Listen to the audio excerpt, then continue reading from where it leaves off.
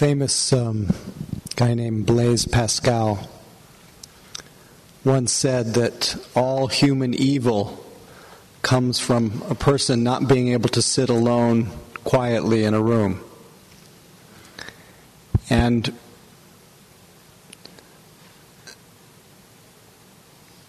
this, for me, it reminds me of how just the simple act of stopping, keeping quiet, even for a few moments, and letting our minds sink into our bodies into our minds, which means if we're doing this, that means we have completely, at least for that moment, oriented ourselves to this timeless present, as Alan Watts calls it, the eternal now.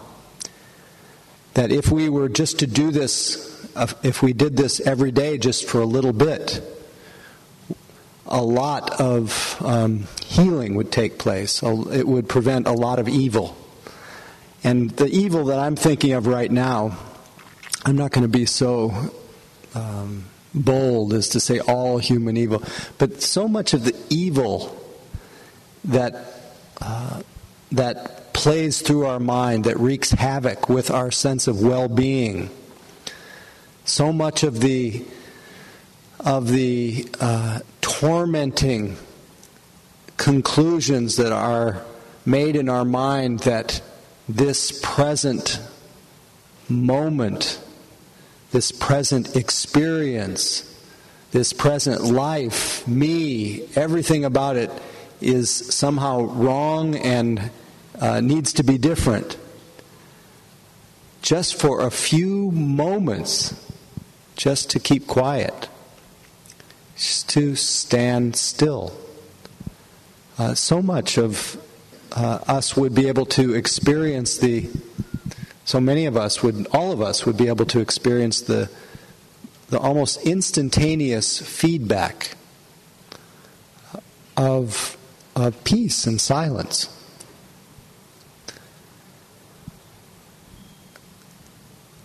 As many of you know, I just came off of leading a retreat. There are many people here who were at the retreat. How many people were at the retreat this last week?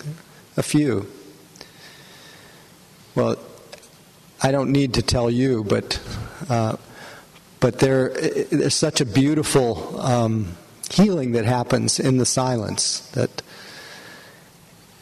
it's something that we tend to relegate to retreats, and we can plan a whole year or 6 months how to get to a retreat, and that's a beautiful thing to do. Plan to get to a retreat so that you can give yourself that gift of healing and solitude and silence, and give yourself the gift of safety, and give yourself the gift of letting life touch you in a very immediate way. That's a beautiful thing.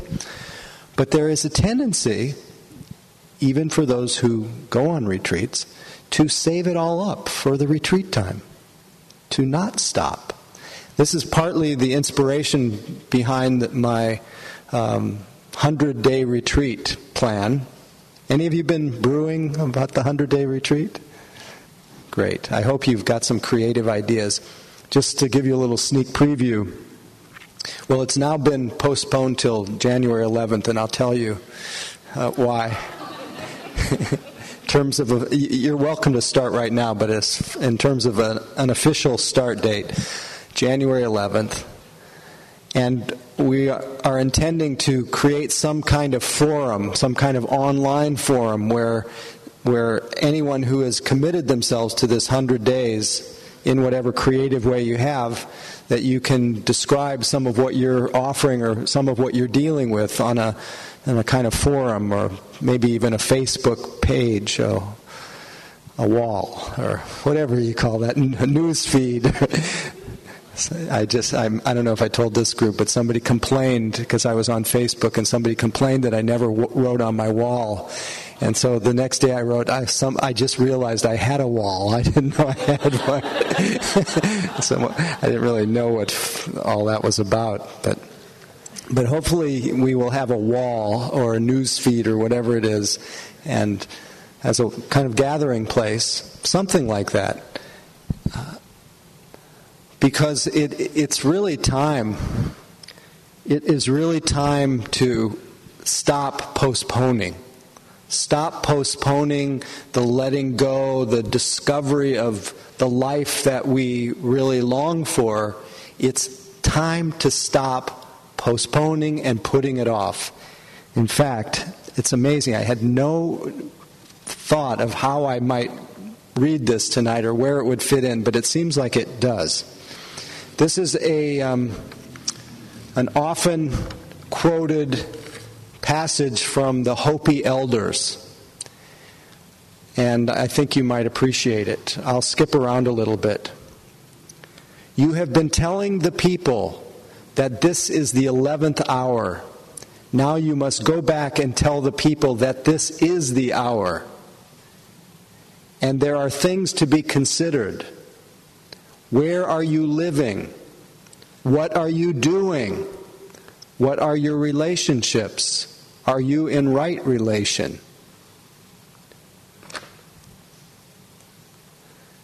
This was perhaps more relevant to people who live closer to the land, but the next line is, where is your water? Know your garden. It is time to speak your truth. This is relevant. Create your community. Be good to each other. And do not look outside yourself for the leader. This could be a good time. There is a river flowing now very fast, and it is so great and swift that there are those who will be afraid. They will try to hold on to the shore. They will feel they are being torn apart, and they will suffer greatly. Know this river has its destination.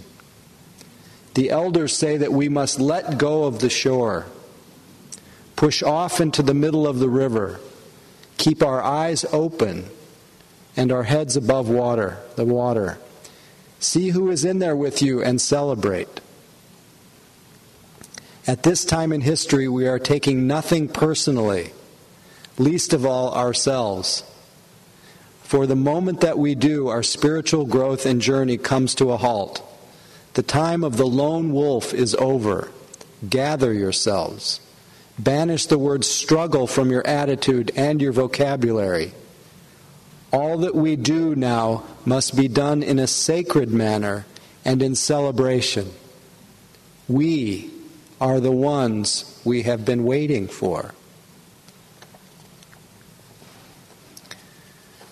Do you know that you are the one you have been waiting for? This very person that sits here tonight. Oh, this is from the elders, Oribe, Arizona Hopi Nation. Are you in right relation? I love that line. Are you in right relation? I think in terms of the Buddha Dharma, the right relation is the secret to whether or not we suffer. And the right relation is not so much what is happening in our life, what our situation is, but how it is that we are relating to our situation. What is the attitude in our mind? Is our attitude open? Are we letting go, letting things be as they are? At least meeting them openly, with curiosity, with a certain willingness. Are we meeting things with a lot of resistance or tension? The word I often use is, are we contentious with reality? Are we straining? Are we exerting excessive energy to make things happen in our life? This is the likelihood, the presence of the three poisons that the Buddha talked about as the the three root causes of suffering: grasping in the mind, greed; hatred in the mind, or aversion; delusion in the mind, personalizing; creating a sense of isolation and separation. So are any of those poisons in your mind? Are you in right relation? And are you in relationship? Are you in right relation to things as they are? And the Buddha, since this is a gathering of insight meditation practice, we speak of some of the central insights and teachings of the Buddha that hopefully you recognize as universal truths and not just Buddhist truths.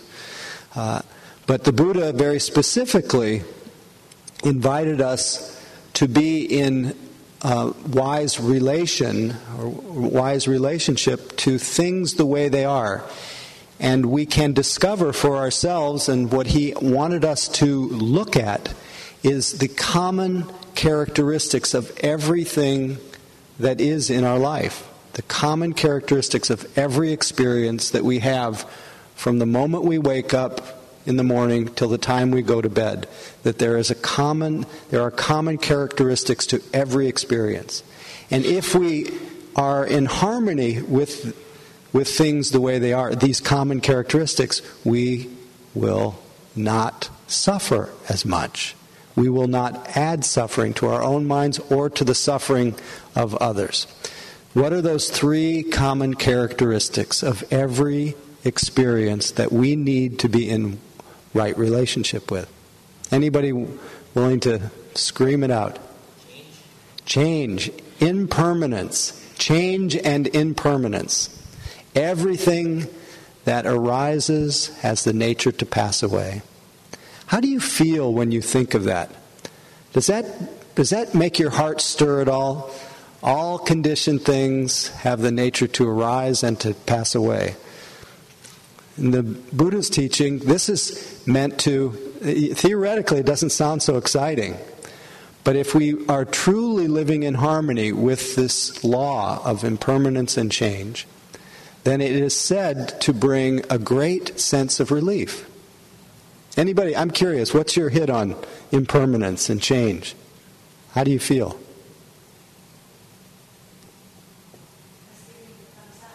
Oh, thumbs up. Yeah. Thank you. I realized I didn't put on my glasses. Shauna.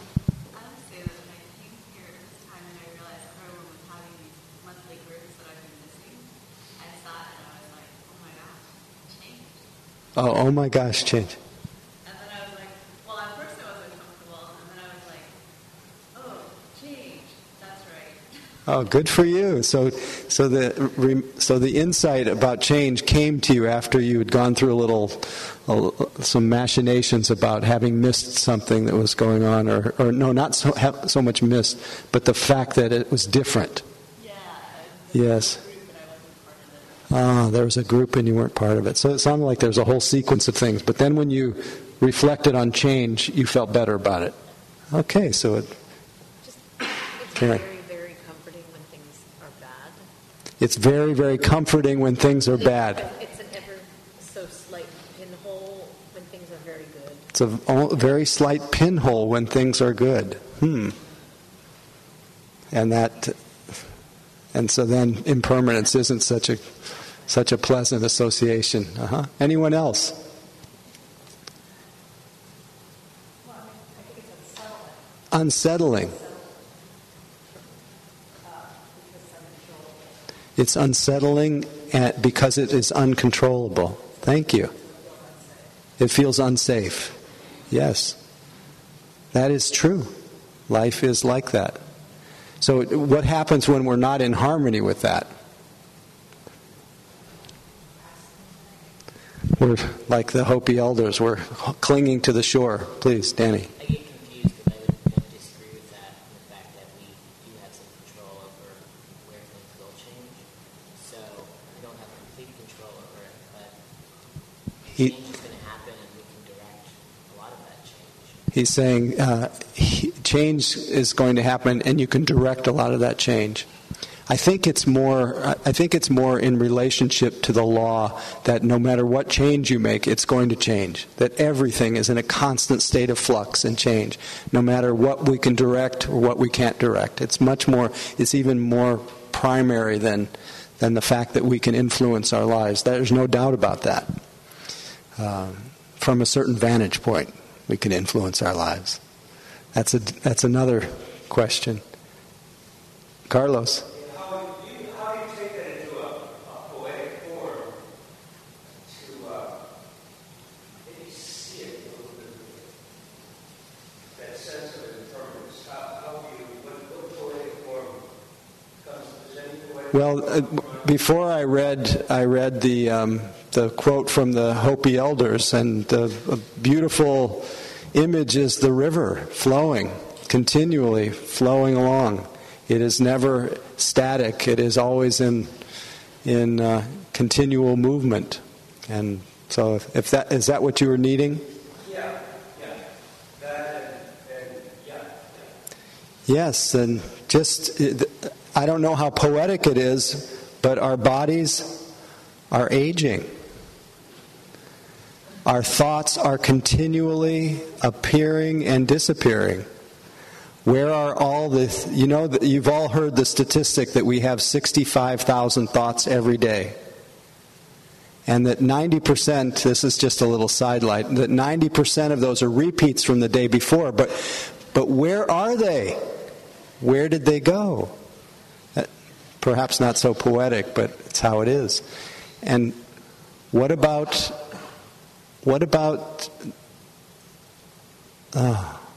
it is like a river, this life. It's like a river. And we have to let go into it. So the first characteristic is everything that arises passes away. And I think in order to be in harmony with this, it is useful to make it part of our 100-day retreat as a daily reflection. And I think one way of doing that, to make it fun, perhaps, would be to chant the chant that is done every day in monasteries throughout the world to remind us of this. And I can offer you the Pali language that's very common in monasteries, but after that we'll do that call and response, but after that we'll do the English together, and then I'll move on to the other characteristics.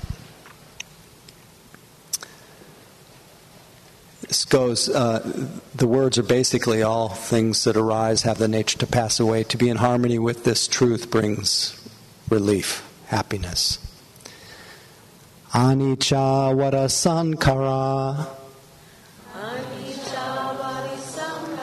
Upadavaya Dhammino Upakitva Niruchanti Desang Vupasamo Sukho. We have to do it 3 times. Anicca vada sankhara Upadavaya Dhammino Upakitva Niruchanti Desang Vupasamo Sukho. Anicca vada sankhara Upadavaya Dhammino Upakitva Niruchanti Desang Vupasamo Sukho.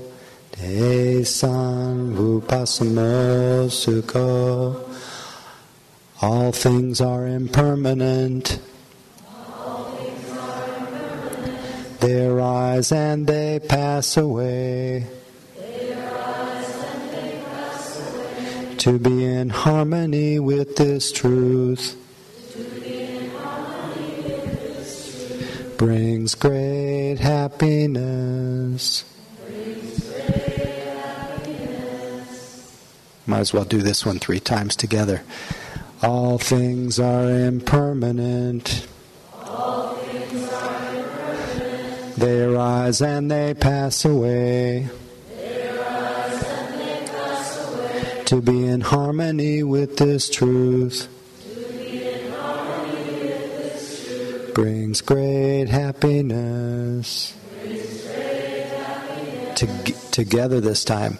All things are impermanent. They arise and they pass away. To be in harmony with this truth brings great happiness. So this is the beginning of right relation. The second characteristic that what's that? Suffering. It's not that simple, but because everything has the nature to arise and to pass away, to cling, to not be in harmony with this truth brings suffering. When we are not in harmony with the fact of change, when we try to make, in any experience of our life, we try to make it lasting, we fail to recognize it and let it arise and let it go, let it pass away, then we experience a sense of what's called dukkha, or the dukkha in the expression of unreliability, unsatisfactory. We feel this kind of wave of sorrow when things pass away if we cling to them. So that every experience, because it arises and changes, is unreliable as a source of lasting happiness. This is the second characteristic. How do you feel when you hear that? Everyone in your life, everything in your life, every experience, every role, every sitting, every anything that you hold near and dear, if you cling to it, because eventually you will say goodbye to all of it. If you cling to it, you will get.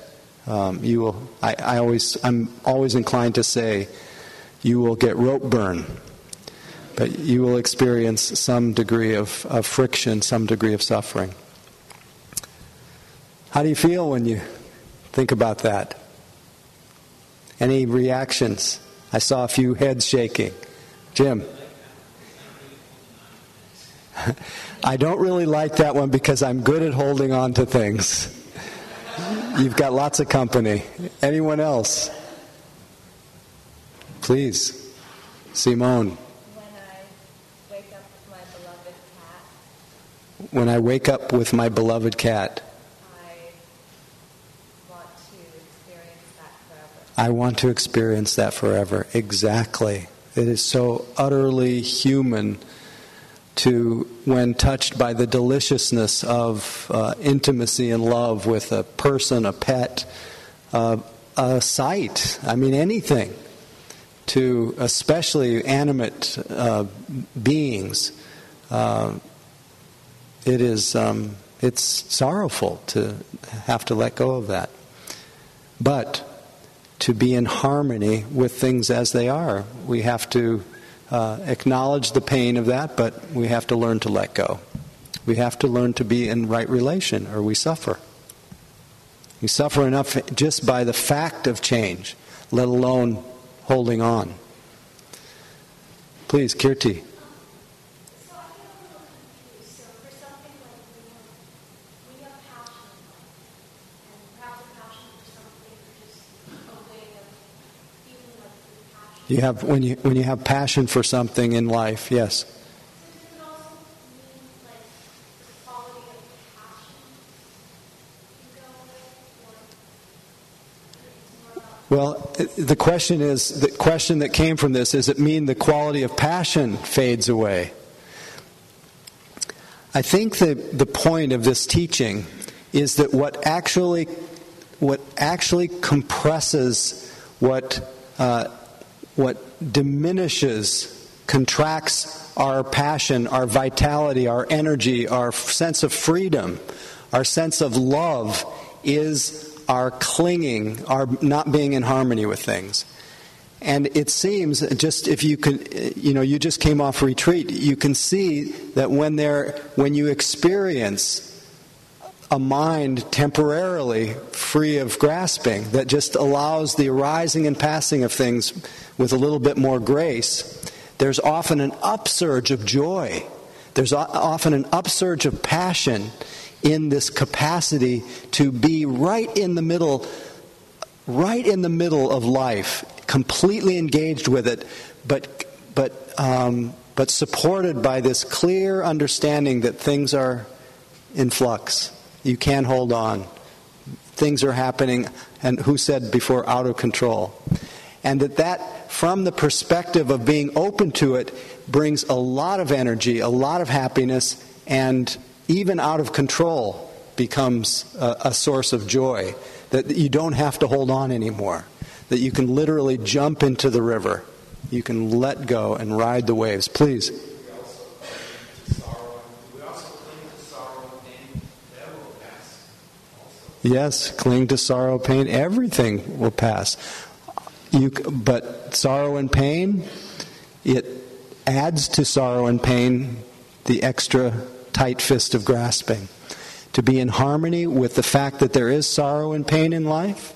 This is the Buddha's first noble truth. There's suffering. Welcome it. Accept it. There are those conditions in our life that are hard to bear. Be in harmony with this. This is what right relation.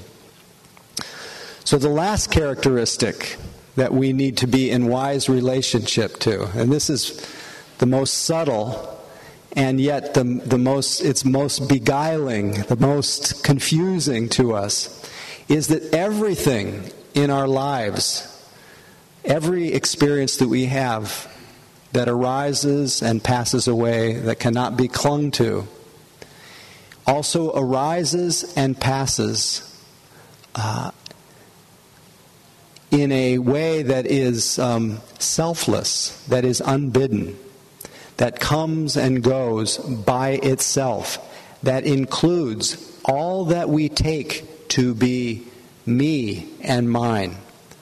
Our body is born of itself through causes and conditions. It is formed through non-personal causes. It comes into being. It ages all by itself. There's not a little agent in there saying, now get a little older. Now get really old. Now get sick. And now die. It is a natural process that has no agency behind it. It is selfless. It is what's called anatta. It is not self. It is marked by that element that it's happening all by itself. The thoughts that come into the mind, even the ones that are suggesting, I thought that, even those thoughts come unbidden. They come by themselves. Even the ones that appear from a certain vantage point as volitional thoughts, intentional thoughts, even those, if we were to look very carefully at their rising, we see that they arise according to conditions. Now this is, as you hear this, you'll say, well, I thought that thought. It was my thought and I thought it. You didn't think it. From a conventional viewpoint, they are your thoughts. But from a deeper, more meditative understanding, an understanding that lets us be in harmony with the flow of thoughts and feelings, it is important at some point in the span of our practice, our life, to see that thoughts are their own thinkers. That the feelings that we have are their own feelers. That in fact there really is no agency behind our different feeling life, our sensation life, even our other sense doors. To be able to be in harmony with this selflessness of things brings a great relief from the from the pain and contraction of personalizing everything, of making everything into me and mine, and creating that feeling that so many of us walk around with, that I'm somehow locked into my own little pod, my own little island of separation and misery, apart from the flow of life. As the metaphor I often use that I borrowed from the Hindu tradition, I'm the one wave who has gotten separated from the ocean. And this is the experience of a heart and mind that is not in harmony with the truth of selflessness. That behind this whole apparatus called me and mine is a continually that we are continually being created and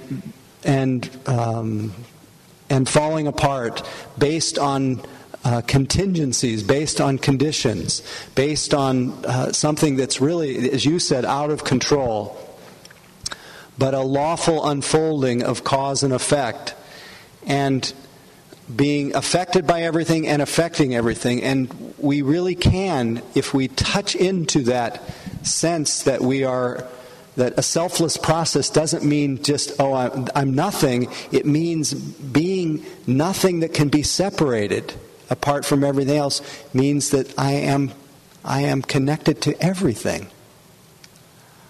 So seeing through the self-illusion in things means ultimately, experientially, seeing through the illusion of others. And through that, the absence of that illusion, we experientially connect with the deep intimacy that we all have with life, that the wave has never been separate from the ocean. And we fall once again back into that ocean of existence. We, as the little duck poem, do any of you remember? I read that. Maybe I'll read it tonight. Maybe this is a good time for it. Now we are ready to look at something really special, pretty special. It is a duck riding the ocean 100 feet beyond the surf. No, it isn't a gull. A gull always has a raucous touch about him.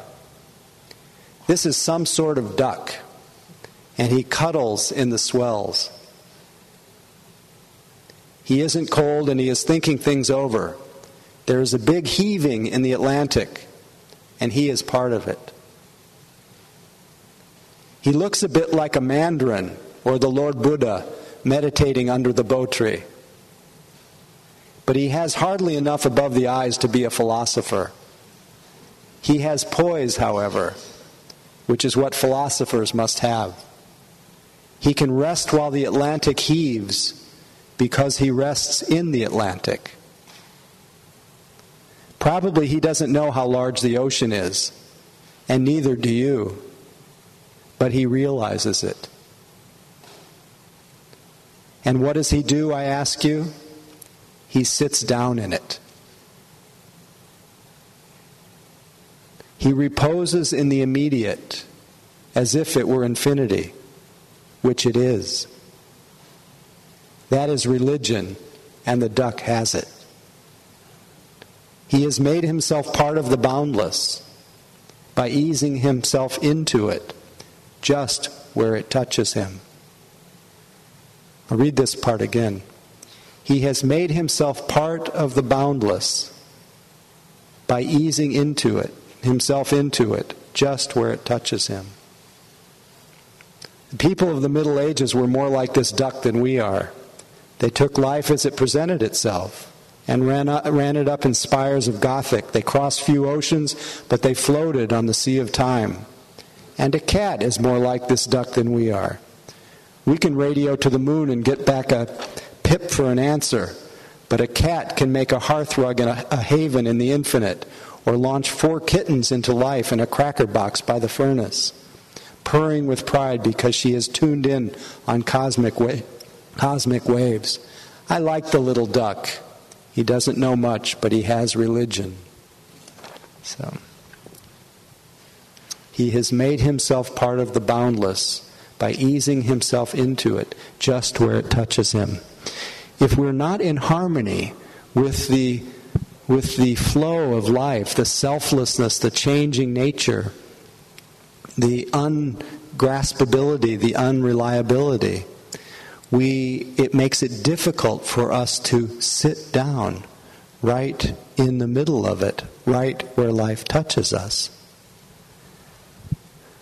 So that's why, getting back to how I started this evening, how important it is, how this is the time to stop, to, in whatever way you know how, break that spell of compulsive human doingness and reclaim your human beingness.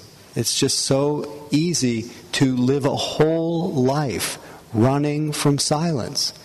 And right in the midst of it all, the very one to whom you are even, the very one to the very place from which you are experiencing right now is the one you're looking for.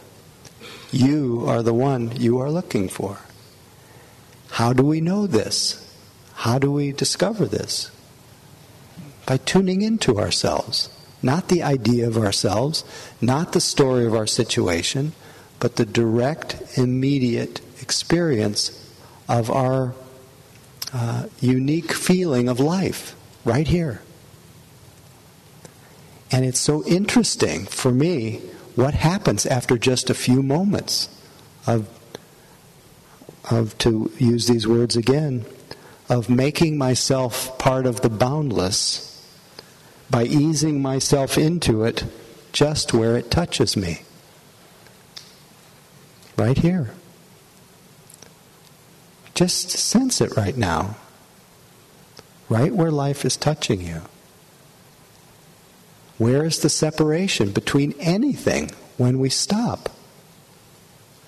We touch what the Buddha called ekagata, one-pointedness. The deeper meaning being the one point that includes everything. You are that.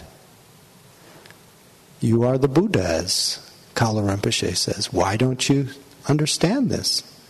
He says, because there's a veil in the way. That veil is the idea that you worship, which is, I am not the Buddha.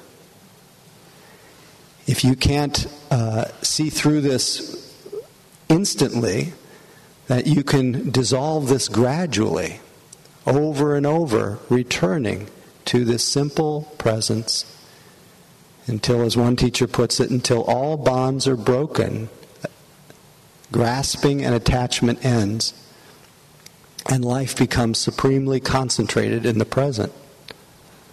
How does this happen? We have to stop. We have to let ourselves be. We have to pay attention. Please. Please. This may seem trivial on the surface, but here's the question. I'm a crossword puzzle fan. Say that again? I'm a crossword puzzle fan. Crossword puzzle fan, yes. And as I get older, the question of memory and forgetting becomes quite poignant. Yes. And what I notice is that when I'm looking for the answer, it comes unbidden into my mind, and that's a source of great pleasure when I try to force it. Yes, when he's a crossword puzzle person, and when he tries to get the answer, it doesn't come, but it comes unbidden, and he's quite happy. Yes, you're just giving a great truth. So I'd like to close. I'm sorry we've gone over a little bit. I appreciate everybody's presence and input, and then I have some announcements, so don't run away too quickly. This is from Pablo Neruda, one of my favorite poems of his. Don't know the title, but I'll just share it with you. Now we will count to 12, and we will all keep still. For once on the face of the earth, let's not speak any language. Let's stop for a second and not move our arms so much. It would be an exotic moment without rush, without engines. We would all be together in a sudden strangeness. If we were not so single-minded about keeping our lives moving and for once could do nothing, perhaps a huge silence might interrupt the sadness of never understanding ourselves and of threatening ourselves with death. Perhaps the earth can teach us, as when everything seems dead in winter and later proves to be alive. Now I'll count to 12, and you keep quiet, and I will go.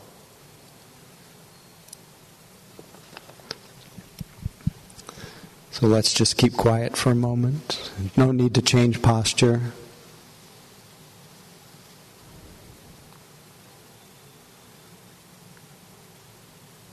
In whatever way you can commit yourself tonight to stopping, keeping quiet, looking within, not flopping your arms so much. As many times as possible.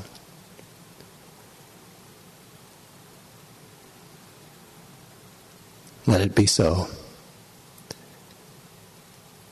And let us consider that if there's been any benefit to our stopping together tonight, any goodness, any blessings, any merit, any fruit from our practice, that we remember that when we touch this stillness, we are reminded of our connectedness to each other, and we dedicate our life and our blessings, our practice, our work, and everything to the welfare and benefit of all beings, including ourselves. And we pray.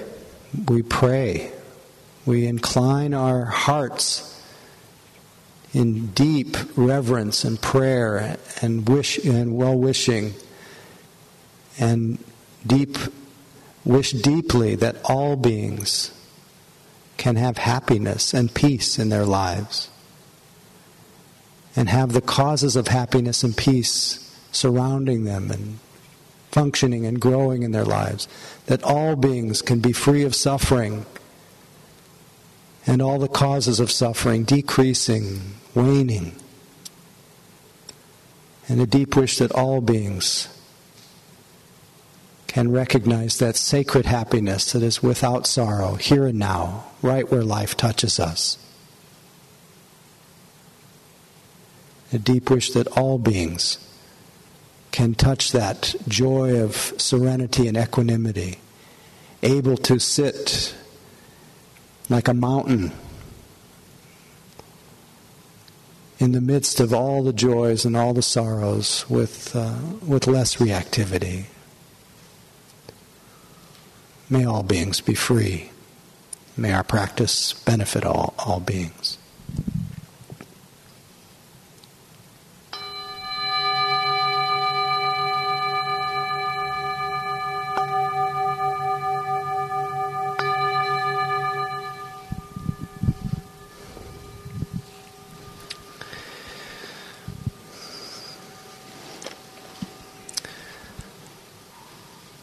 So, three different announcements. First announcement: the next 2 weeks, you will be have the great pleasure, if you come. I hope you will, even though it's the Christmas holiday season. We will have the group running throughout, and the next 2 weeks, Yvonne Ginsberg will be back. She has a wonderful way of weaving the solstice and the new year and everything into ritual and to make it sacred. She has a deep appreciation for the sacred and for honoring dates. That's my memory of her, even though I haven't been here when she's led on but she's usually the one that leads during this time of year. So next Tuesday, the 21st, and Tuesday the 28th, she will be leading the group. And so please come and support each other. Just know that there's a place to sit in the next 2 weeks. And you can find out more about Yvonne on our website, missiondharma.org. She's a psychotherapist, an activist. She's done peace work. She's done all kinds of things. And she's a wonderful storyteller and great human being. And then, unfortunately, I won't be back for the first sitting of the year. On January 4th, you will have the great good fortune of being once again with someone who's been here before, but maybe most of you don't know him. But his name is Tom Moon, and he writes a monthly newsletter or blog-ish kind of thing called The Examined Life. And it's a subscription thing, and it's really great Dharma. And he's, as a psychologist and longtime meditator, been practicing for about 15 years or more with us and all around. He will be speaking about meditation and anxiety. And he's learned a lot about it and works with people and will bring in all kinds, some very specific practices that you can do together for anxiety and meditation. So please come on January 4th with Tom. His name is Tom Moon. I don't know if I said that yet. So Tom Moon, January 4th, Yvonne Ginsberg, the 21st and the 28th of December. I will be back on the 11th, and we will have our official start day for the 100-day retreat and some way of us having a gathering place for our commitment to doing that. And we will make it very entertaining but serious at the same time. And as it's a creative process for you to decide what you are committing yourself to do for those 100 days, you can do something that is within your capacity. And also a little bit of a stretch at the same time. And it's likely that whatever you plan to do would be of some benefit for other people hearing about it. So maybe we'll discuss some of our own creative ideas that evening and continue with our usual Dharma talk and discussion. So I'm wishing you happy seasonal greetings, Merry Christmas, Happy New Year. Because for me this is the last time this year, and I know when we close our eyes we don't know what year it is, but in people time this is the end of 2010, and I've so much appreciated being with all of you this year. This year's been a kind of momentous year that we were the first. It reminds me of that unique human capacity to turn a difficulty into something positive. We were thrown a 300+% increase in our rent, and all of you rallied, and especially there's a cadre of people. I don't think I can have time to do all the names tonight, but so deep appreciate those who have really rallied and helped develop a website, develop ways of keeping connected to each other, and just for supporting the group, and more than anything, your practice. I've so much appreciated practicing with you this last year, and I carry all of you in my heart, and it's very easy for me to say I love you, I adore you, I love being here, and I'll look forward to the new year. So if I keep talking, I'll cry. So anyway, thanks for your practice. Donna basket, as usual. Room rental, more the merrier. Teacher Donna, more the merrier. Thank you.